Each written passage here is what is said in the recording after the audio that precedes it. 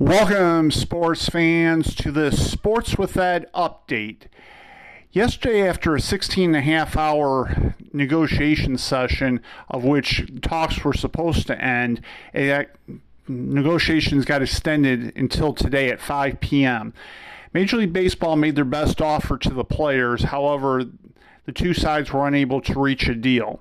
The two main sticking points seem to be the number of playoff teams, of which the players want 12 and the owners want 14, as well as the luxury tax issue, which the two sides are pretty far apart.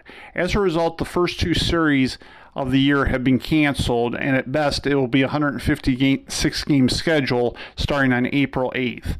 If sides are delay any longer, of course it will shrink the number of games depending on how long it takes before a deal is reached. It is expected that eventually a deal will be reached, but when that occurs is not known, as no further talks are planned. Stay tuned to Sports with Ed for further updates.